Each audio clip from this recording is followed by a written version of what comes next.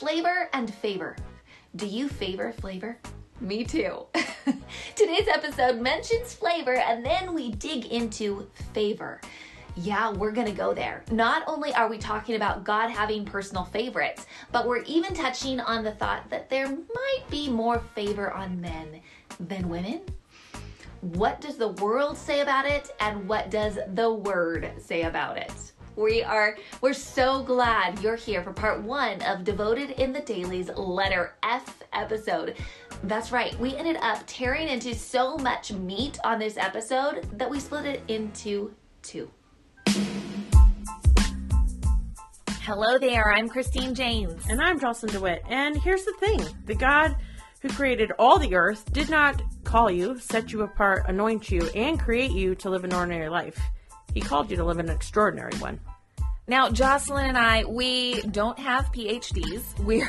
We don't have mega ministries. We're just 2 anointed ladies oversharing about living devoted in the dailies. Welcome to the conversation. This is Devoted in the Daily. Hello. Hi. Today. Here we go. We're going to jump into the letter F. F. So excited. So? Love the letter F. Do you?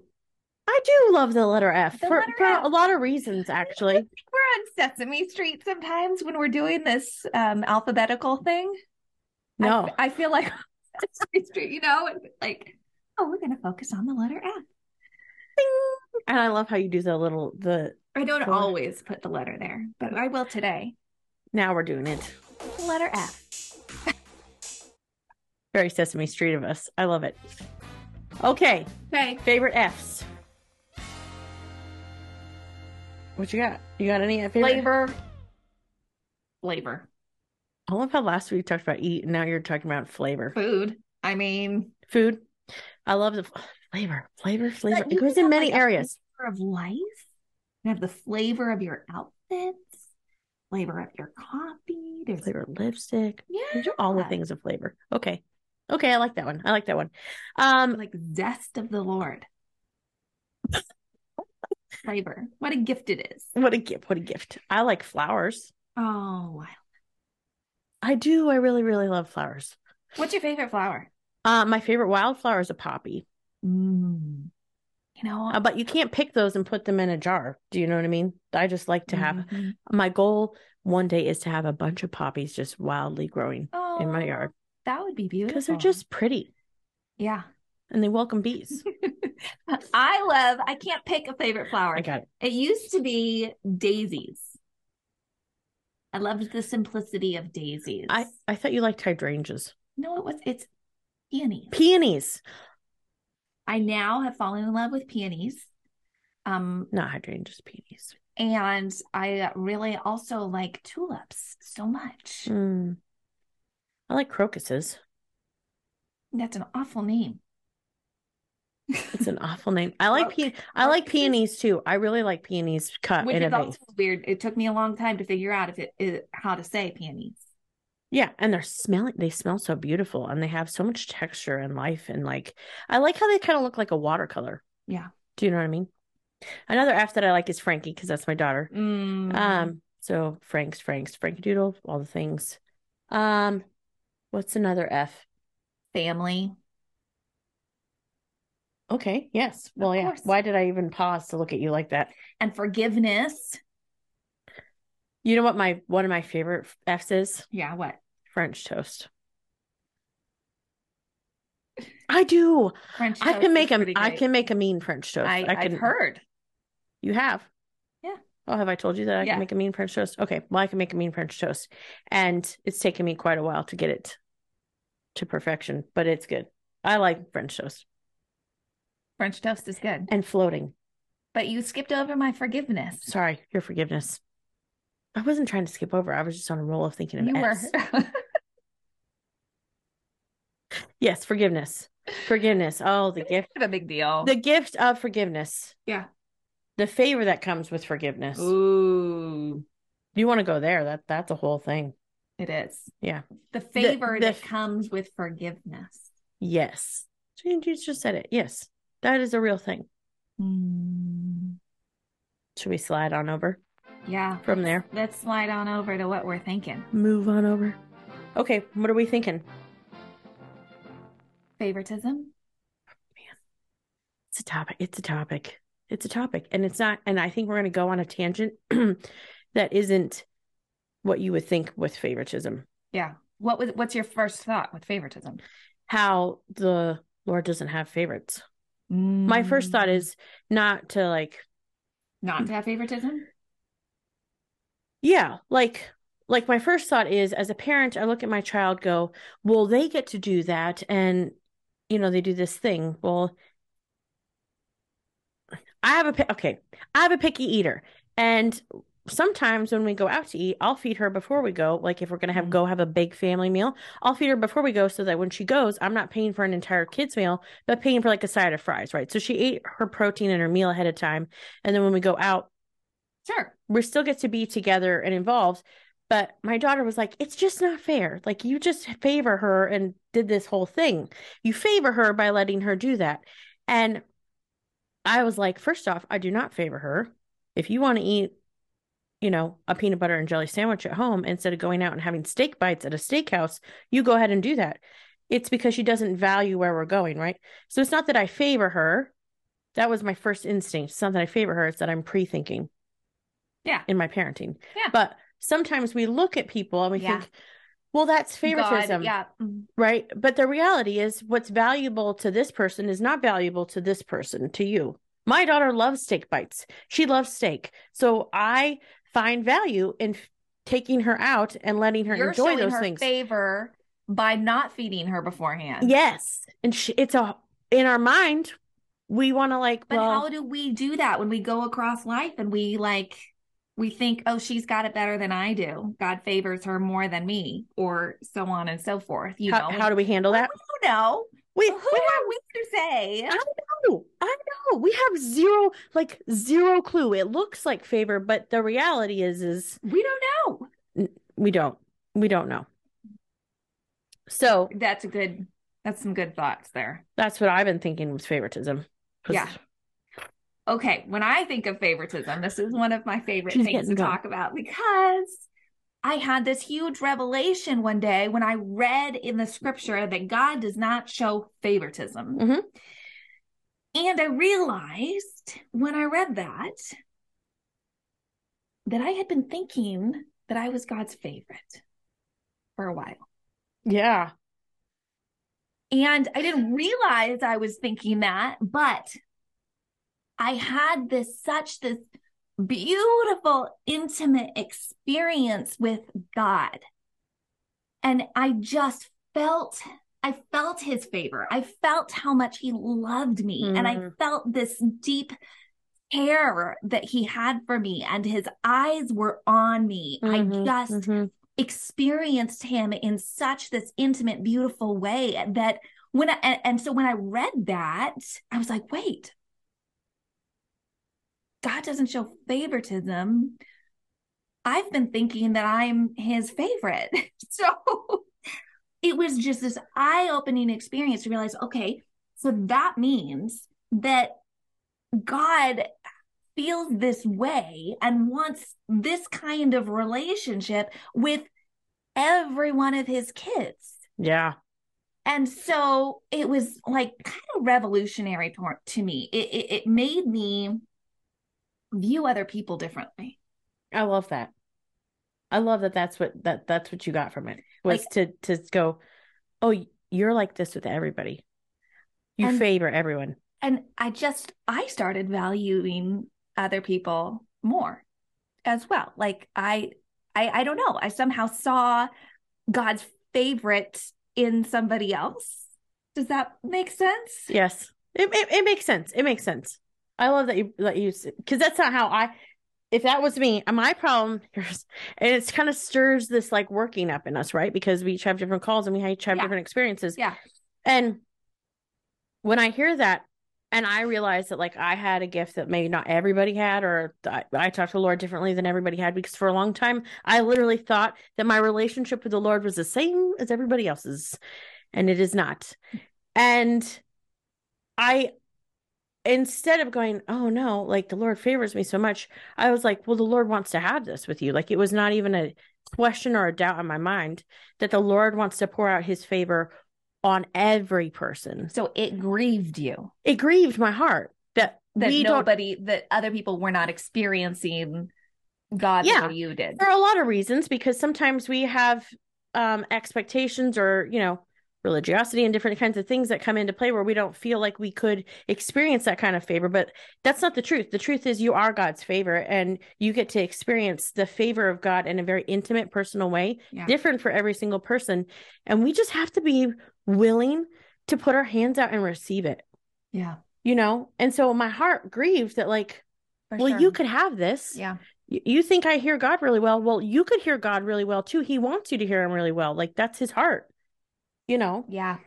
So I love that we brought up favoritism, because he favors you intimately and personally in like a very different than you and I.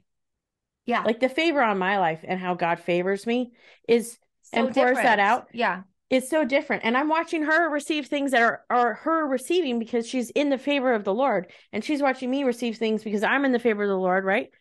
And it's not because we're his own personal favorite child, each of us differently. And that's also an example of how to parent. Yeah. And have those like, this is special to you. And this is special to you. And it's not favoritism. It's, you're my favorite, Christine. Right. Jeans. With brown eyes and brown hair and like, Yeah. Yeah. I like that.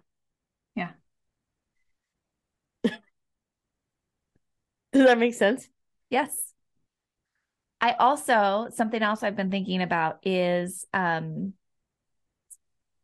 well, I think part of when God was revealing that to me and drawing me so close and helping me realize how treasured I was coming out of this season of feeling not as valuable because I was a woman. Mm-hmm. And feeling and realizing how God saw me as a woman in particular. Mm-hmm. Does that make sense? Mm-hmm. Mm-hmm. And I feel like there's been this in the church particularly a silencing, a downgrading of the woman, right? Like we've seen that in culture and in the scripture, right? So much of how women have been treated, or viewed as less than. And there's this perspective from the outside world looking into Christianity and us who are following Christ that like we are treated as less than. Yeah. And I really viewed myself, honestly, I think as less than. And so when I had such this great intimacy with the Lord and experiencing how he viewed me as a woman, and the value that was in that, it just stirred something up so great in me. Not that women are better than men or that we need to like revenge men or like be like men or whatever, but we are to be equals and to complement each other in such this beautiful way that God has made. And so anyway, a passion for women and women to be not oppressed, Yes. And to come up out of some of the religiosity or the any kind of oppression that has come upon women, just has been really stirred up in me. The limitations that have been put over them, said and not said. Yeah, you know what I mean. I just. Anyway, that's been something that I've been wrestling with, and it's kind of gone in ebbs and flows, my passions for these things, but lately it's been pretty stirred. Because there are a lot of women to look up to in the Bible who are not just meek women who are just the helpmate, like where they are bold, fiery, mighty women of God who are exemplifying what true dependence is, exemplifying faith, exemplifying boldness, like and meek boldness. Well, yeah, because meek, like oh my gosh, studying Abigail in that season was just so phenomenal. The way she was so Mm-hmm. honoring and respectful in her bold actions as she went and saved a household. Like there's so many, which is just, let's not downplay it, because that is not easy. no, you know what I mean? You look at it and you think that it's such a little value, but like, it is not easy to be meekly bold. It is not easy to submit. It is not like we're sitting here, well, you women just do da da da da. Well, the reality is it's easier to be bold. It's easier to be fiery. It's easier to take charge and be in control and like not submit. And not, it is. It is so much easier. And I am telling you, like, I lived 30 years of my life just doing it the easy way. Following Christ and submitting is absolutely harder than living in the world and just doing it your way. But the reality is when you submit to Christ, you're putting yourself down and picking him up and choosing to be the character of Christ, which is a challenge in this world, is a challenge in this society, is a challenge in culture. And there is something to be said about a woman of God, like a true woman of God. You know, I think we don't stop and have reverence enough for the submission that a woman does and takes and walks in, and the obedience and like the beauty that can be. It is amazing.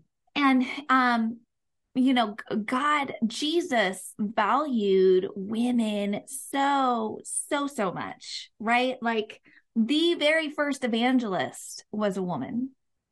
I mean, we study the woman at the well all the time, right? The story in John 4 of this Samaritan woman meeting with Jesus. And Jesus, this is the first time in Jesus's life that's recorded anyway, that he is actually declaring, I am the Messiah. Openly saying it. I am he.